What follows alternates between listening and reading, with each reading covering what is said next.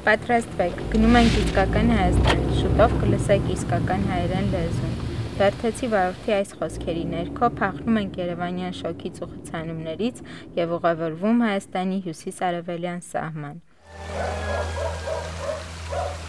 Ամենամեծ սահմանային գիծը մերն է։ Եթե ասենք տեսեք, միշտ մենք պարտանում ենք ինչի համար։ Մեր մոտ այս տարածաշրջանում Շամշադինի, նախկին Շամշադինի տարածաշրջանում մի հատ այլ ազգի մարդ չկա։ Ոչ եզդի, ոչ հույն, ոչ ադրբեջանցի, այն ժամանակ ապրում էին, չէ՞ խառը։ Մենք մեզ համարում ենք մաքուր, զտարյուն հայեր։ Մի քանի ռուսկա են էլ իրանց ոտով հարս են եկել։ Այստեղ ապրելը շատ դժվար է, շատ պետք է աշխատես, որ կարողանաս ապրես։ Շատ պետք է չարչարվես։ Հուլիսյան մարտերից հետո Բերդ քաղաքը հայտնվել էր կառավարության ուշադրության կենտրոնում։ 2020 թվականի օգոստոսից քաղաքի կենտրոնում հնագետները սկսել էին ցլիկ ամրամ միջնադարյան ամրոցի պեղումները։ Նախատեսված էր, որ այն կդառնա մեծ տուրիստական վայր։ Սեպտեմբերի 13-ին Բերդի Սորանի այգում անցկացվեց ջազի փառատոն, որպեսզի այնտեղ չլսվի միայն կրակոցներ, այլև բարձրաճաշակ երաժշտություն։ Սեպտեմբերի 27-ին նույն այգում պիտի կայանար մեղրի և հատապտղի ամենամյա փառատոնը, սակայն հրավիրված պաշտոնյաները չեկան ու բերդեցիները հասկացան, որ սկսվել է լայնածավալ պատերազմ։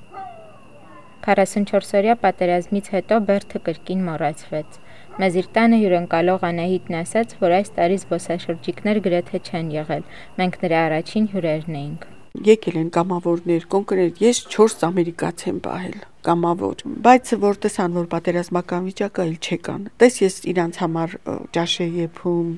ինձ ֆինանսավորում էին, ես արդեն աշխատանք էի գտել ինձ համար, չէ։ Առաջին հերթին հեռավորությունը, այդ ախանգարվում որ տուրիստները գան, երկրորդ հերթին սահմանին բավականին մոտիկ լինելը, հիմնականում այս երկու խոչընդոտներն են, որ շատ տուրիստներ չեն գալիս մեզ մոտ։ Բերդի ամենահայտնի հատապտուղը հապալասն է, բերդեցիք հապալասին մլմլա են ասում, կան բազմաթիվ պատմություններ, թե ինչպես է մլմլան Բերդում բրենդ դարձել, մի դեպքում մի ամերիկացի է նրանց ցույց տվել պտուղը, մեկ այլ դեպքում ուկրաինացի երիտասարդ է պատմել հատապտղի օգտակար հատկությունների մասին։ Հատապտուղը անունը հապալասա, ինքը շատ փոքր եւ շատ դժվար հավաքվող հատապտուղ է, մեզանից գտնվում է շատ հեռու, մուրղուս ծառակոչում, որը շատ բարձր է եւ հավաքելն է շատ դժվար է, բայց մարդիկ հավաքում են։ Ունենք վայրի տեսակներ, որոնք աճում են միայն Բերդի լեռնային գոտում։ Դրանք վտանգված տեսակներ են վաքսինիում ու լիգունոսմը, նաև գրանցված է կարմիր գրքում։ Եվ ամբողջ աշխարհից մեզ մոտ տարբեր փորձագիտական խմբեր են գալիս եւ փորձառություններ են անում։ Երեկոյան ուղևորվում ենք Սորան ռեստորան, այն սովետական մոդեռնիստական շենքում է, Ցարի գագաթին, որտեղից սողում են քամիները։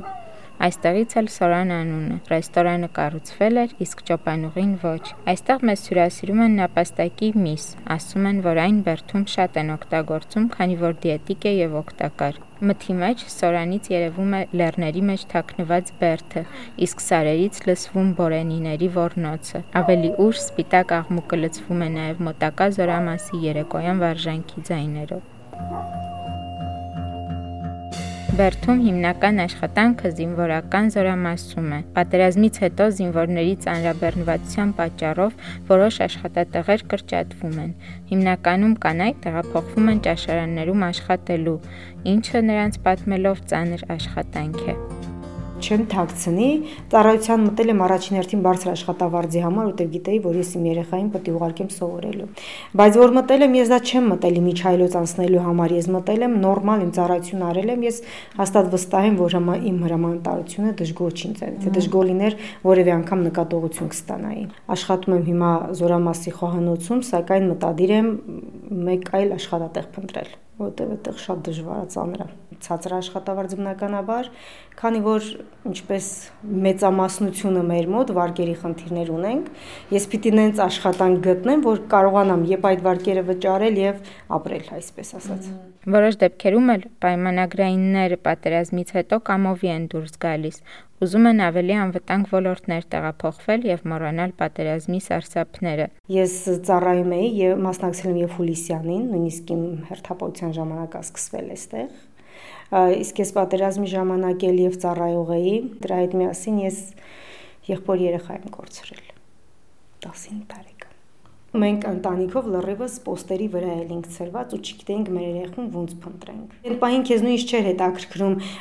քեզ ինչ որ կպատժեն, որ դու թողես զորամասը դուրս գաս, թե չէ մենք մենակ մտածում ենք մեր երեխուն գտնենք, վերադարձնենք։ Այդքան մի բան։ Մենակ ուզում ենք զանգեր ասի, ես ողջ եմ, ուրիշ ոչ մի բան։ Բայց տենց է չեղավ այդ զանգը։ Իրակորստով մենք ավելի շատ ոչ թե համախմբվեցինք, այլ մասնատվեցինք։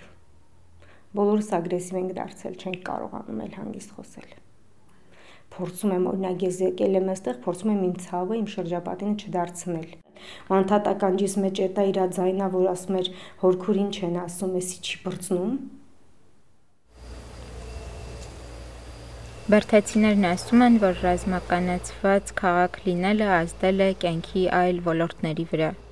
Հետազոտությունների արդյունքում պարզել ենք, որ 10 կանանցից մոտավոր 7-ը ունի վահանաձև գեղձի ֆունկցիոնալ խանգարում։ Կապված է ջրի շատ կրային բնույթի հետ եւ հիմնականում սթրեսի հետ։ Երկարատև սթրեսների հետ անդադ պատերազմի մեջ էինք, որպես սահմանամերձ համայնք,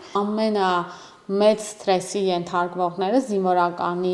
ընտանիքներ, կինի եւ երեխաները, ովքեր որ ստիպված են հաղթահարել անդադ այդ ադապտացվելու փուլերը, իրենց կանայք հազվադեպ, որ աշխատանք են գտնում նոր համայնքում, որովհետև չգիտեն հաջորդ պահին ուր կլինեն։ Մեր հաստիկները կրճատվեց դուրս եկան, տեսակ նաև տարօրինակ թեթևություն կար։ Արդեն լարվածությունը չկա, որ էսա պետք է զանգեն գնաս, պետք է սենց, պետք է նենց անդադ չես կարող ասենք Բերդից դուրս գալ, պետք է տարածաշրջանում լինես, որևէ տեղ դուրս գալու համար պետք է զեկուցագիր գրես, ասենք այդ բաները չկա։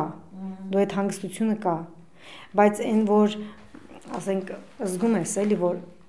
քիչ համում արդեն դու էլ ես զինվորական դառնում, կապ չունի որ կին ես, երբ որ զինվորականի գործ չի կրճատվում, դա մնում է, մարդը գիտի որ իշ ոչ մի բան չլինի, ինքը պայմանագիր կկապի, կգնա պոստ կկանգնի, համ պոստում մարդ կլինի, այսպես ասած, համ միևնույն ժամանակ այդ ստացած գումարով իր ընտանիքը կպահի։ Առօրյայի վրա զինվորականի ստեղ լինելը շատ ազդել։ Բիզնեսի վրա է նույնիսկ, դե մարդիկ ընտանիքներով տեղափոխվեն այստեղ, անդադ առևտուր են անում, շրջանառության մեջ համտնում փողը, դրական բաներ կա։ Զինվորականների շատ լինելը, որ պատմում են, մենք այդ անվտանգությունը կա, որ մեր սահմանները ապահով են, դատարկ չի, տղաները տեղում են ու ակտիվությունը նաև դա է տամ եւ միաժամանակ եւ այդ ապահովվածությունն է, որ իրանք ընտեղ են, մյուս կողմից տագնապն է։ Այսինքն հակասական է, կա եւ նա է կամ նա, բայց հիմա ի ուրախությունից ես տեսնում եմ միջավայրում մարդիկ, որ եւ շինարարություն են անում եւ իրենց բիզնեսն են զարգացնում ու շարունակում են դիմել մեզ, որպես իրենց բիզնես ծրագրերն անեն հենց սահմանի տակ իրանց պոստերի ներքո։ Փորձ է արվում ստեղծել կայուն աշխատատեղեր կանանց համար, զարգացնել էկոտուրիզմը, բիոգյուղատնտեսությունը։ Մենք գտնվում ենք Արջեր եւ հատապտուղներ էկոկենտրոնում, 1200 մետր բարձրության վրա, որտեղից որ երևում է Բերդը ամբողջությամբ։ Այստեղ մենք կենտրոնացրել ենք մեր հատապտուղների արտադրությունը, արջուկների արտադրությունը եւ նաեւ նոր նախաձեռնություն ունենք, որը կապված է էկոտուրիզմի զարգացման հետ։ Կենտրոնում կանայք ներգրավված են տարբեր աշխատանքներում, ոմանք սար են բարձրանում, հապալաս եւ այլ հատապտուղներ հավաքելու, ոմանք մուրաբա եւ ջեմ պատրաստում, մի մասն էլ հելունով փափուկ խաղալիքներ է գործում եւ պիտակներ կպցնում։ Մեր այցի ժամանակ կենտրոնի կանայք հելունով խաղալիքներ էին գործում, ասում են, որ գործելը հանգստացնում է։ Հելունագործություն, շուղագործություն կատարում եմ երկու աշխատանք, ասեղնագործություն, սիրողական բարեկամների, ընկերուհիների համար, բարաբժամերին իմ սիրած աշխատանքն է։ Դեկա ինչքան ուզում ես տանը դու աշխատես, տնային գործեր անես, ասենք այգում աշխատես, երեխաներին խնամես, մեկը ինչքան աշխատես ընտանիքի անդամների համար դա աշխատանք չէ, եւ շատ ժամանակ երբ հոգնում են արածդ ինչ է, այդ արտահայտությունը միշտ կա, սրանով դու ֆինանսապես ամբողջովին անկախանում ես եւ բարձրանում է նաեւ տվյալ մարդու ինքնագնահատական։ Եթե սենց խոսք կինես ամեն ինչը դա քո պարտականությունն է, բայց շատ սխալ է, պետք է այդ գործեր կա, որ պետք է ընտանիքներում չլինի տղամարդու գործ, կնոջ գործ։ Փոքրուց եմ զբաղվել այդ հատապտուղների հետ, արդեն ես սեր ունեմ, թեկուզ քիչ աշխատավարձով, բայց ես պետք է աշխատեմ, որովհետև ես սիրել եմ, հավաքել եմ, շատ փոքր ժամանակից սկսել եմ հավաքելը, եփելը, ասենք դե սեզոնային աշխատանք հասած մերը չէր հերիքի, որ ասեմ, կանեք շատ ուժեղ են, շատ համարձակ են, աշխատող, չարչարվող, մեզ այստեղ կանայք ունենք, որ նույնիսկ խոտ են հնձում, բրիգադ կա կանանց, որ նույնիսկ խոտ անձում, մեր մոտ տարբերություն չկա, ով ոնց հանցնման հնցել աշխատում ենք։ Նախաձեռնությունը արվում է Բերդի կանանց ռեսուրս կենտրոն հիմնադրամի կողմից։ Ի սկզբանե միակ նպատակը եղել է տարածաշրջանի կանանց աջակցելը, քանի որ հիմնական խնդիրը եղել է կանանց գործազրկությունը եւ տնտեսապես կախված լինելը տղամարդուց։ Մյուս դրսևորումները ենթադրենք բռնության, կապել ենք դրա հետ։ Նախկինում շատ գործարաններ կային եւ կինը ընտանիքից դուրս ուներ դեր պատասխանատվություն խորհրդային տարիներին շատ էր խրախուսվում կին տնօրենների առկայությունը ամեն ինչ շատ վատ տեսք ստացավ այսպես ասենք հետպատերազմական եւ հետխորհրդային ճգնաժամի պայմաններում որտեւ կինը որպես այդպեսին կորցրեց իր դերը ընտանիքից դուրս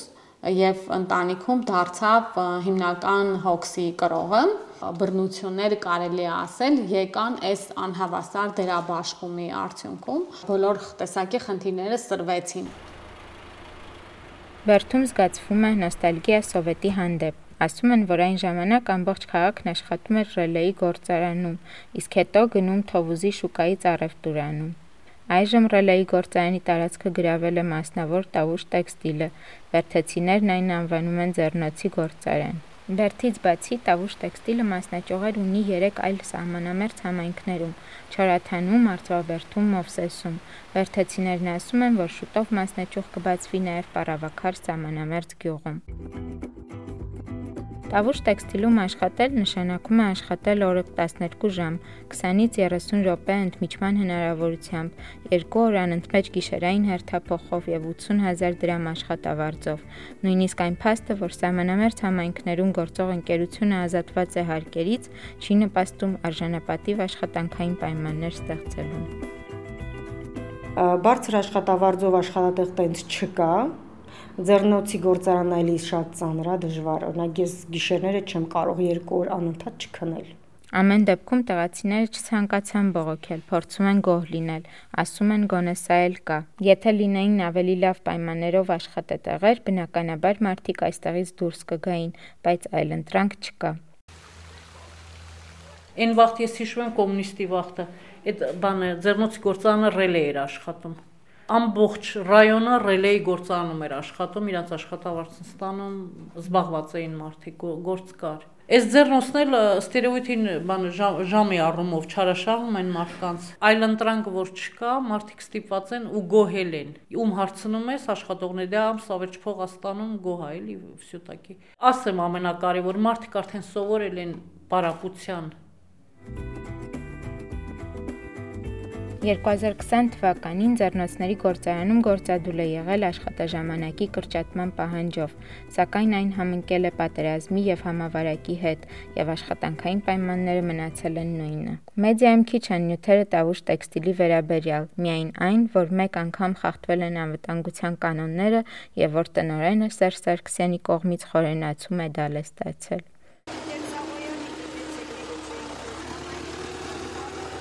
Բերդից ուղևորեցինք Չինարի սահմանամերձ սահմանապահ գյուղ, որն ունի Ադրբեջանի հետ ամենաերկար սահմանը։ Չինարի գյուղապետ Սամվել Սաղոյանը պահպանել էր գյուղի վերջին հնգամյա պլանի պոստերը եւ Շաումյանի արձանը։ Հեղափոխականը ինքը մեծ հայ է։ Բավականին ազգանապատ գործունեություն է ծավալել։ Չենք հաշվում կոմունիստը էլի։ Փոխարենը նա մտահղացել էր կոոպերատիվ հիմնել, կանանց կոոպերատիվ, որ զբաղվում է ջերմոցային տնտեսությամբ։ Փոքրիկ գինում արտադրամասերտով չրերի հետ այդ սառնանային տնտեսությունները տնկարաններ ստեղծենք, սոցիալական տնտեսություններ ստեղծենք, ճագարաբուդություն, հավաբուդություն, փոքրիկ մարդը իր բիզնեսով զբաղվի։ Ընտանեկան զբաղվենք, այս պետք է նպաստած։ Գեղեցիկը եւ Օլյան կոոպերատիվի համահիմնադիրներն են։ Մենք նրանց հանդիպեցինք իրենց այգում, որտեղ էլ հյուրասիրեցին իրենց այգու թուզը։ Մենք աչացնում ենք, բայց մեկ էլ ենք զարմացած, որ օգոստոս ամսի պամիդորը ժողովրդություն դրա։ Անցած տարի 50-100 դրամով անցավ։ Ինչ որ բաց տողում կա, թե ջրի խնդիրը, թե բուժար ինչ որ հիվանդություն ա եղել մեզ մոտ, մենք չենք կարողացել այդ հիվանդությունը վերացնենք։ Ջրի խնդրեմ կա, պետք է լրիվ կատելային լինի, կատելային համակարգը վատը չլավն էր։ Պրոստը մար ջերմոցը միհի, բերք չստացան, շոկ ինգելա, պլյուս 34-ը դրսումն արել, մար ջերմոցը միշկան ա եղել։ Չի պոշոտ պամիդորը։ Վլաժնաստ պակասում չեն կարող վլաժնաստ տանք, իշկանցում ես ջրես, սովորական ջրով պետք է վենտիլատոր լինի։ Երեխաքը երևի սեղ չեն ապրում արդեն։ Ոչ մեկինս։ Այլևս թե չի ուզում ապրել, այլևս չի ուզում ապրել։ Ես կյանքում երբեք չեմ կոտրվել, միշտ հավատով լեցում։ Միլիոններ եմ ներդրել, որ ասենք ունենան տրակտոր եմ արել, կանասուն եմ վառել, որ ասենք պահեմ ջահելիս պահեմ մոտս, բայց դե արշենքը ինչ, ճյուղը տերացել է, ծերակույտ է դառնում։ Ձեր պապիկի մասին կպատմեք։ Մեր պապիկին ես չեմ տեսել, ես ստան հարս եմ եկել, բայց իմանալով ես տունը ինքնասարքել, դու երևի մի դար կլնի չես տունը երևի սաղա։ Ոչ չկա, դարից ավել է։ Հեղափոխական ալել ես իմ։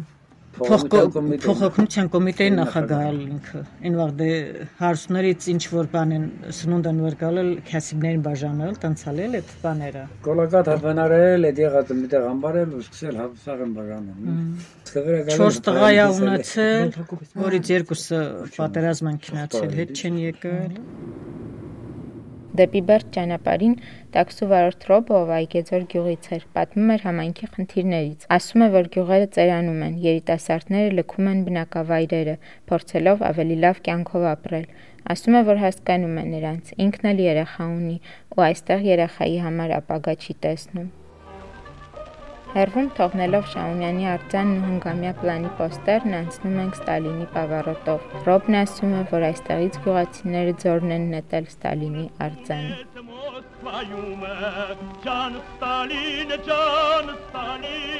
Երկրի համար դու ես թավում, ջան Ստալին,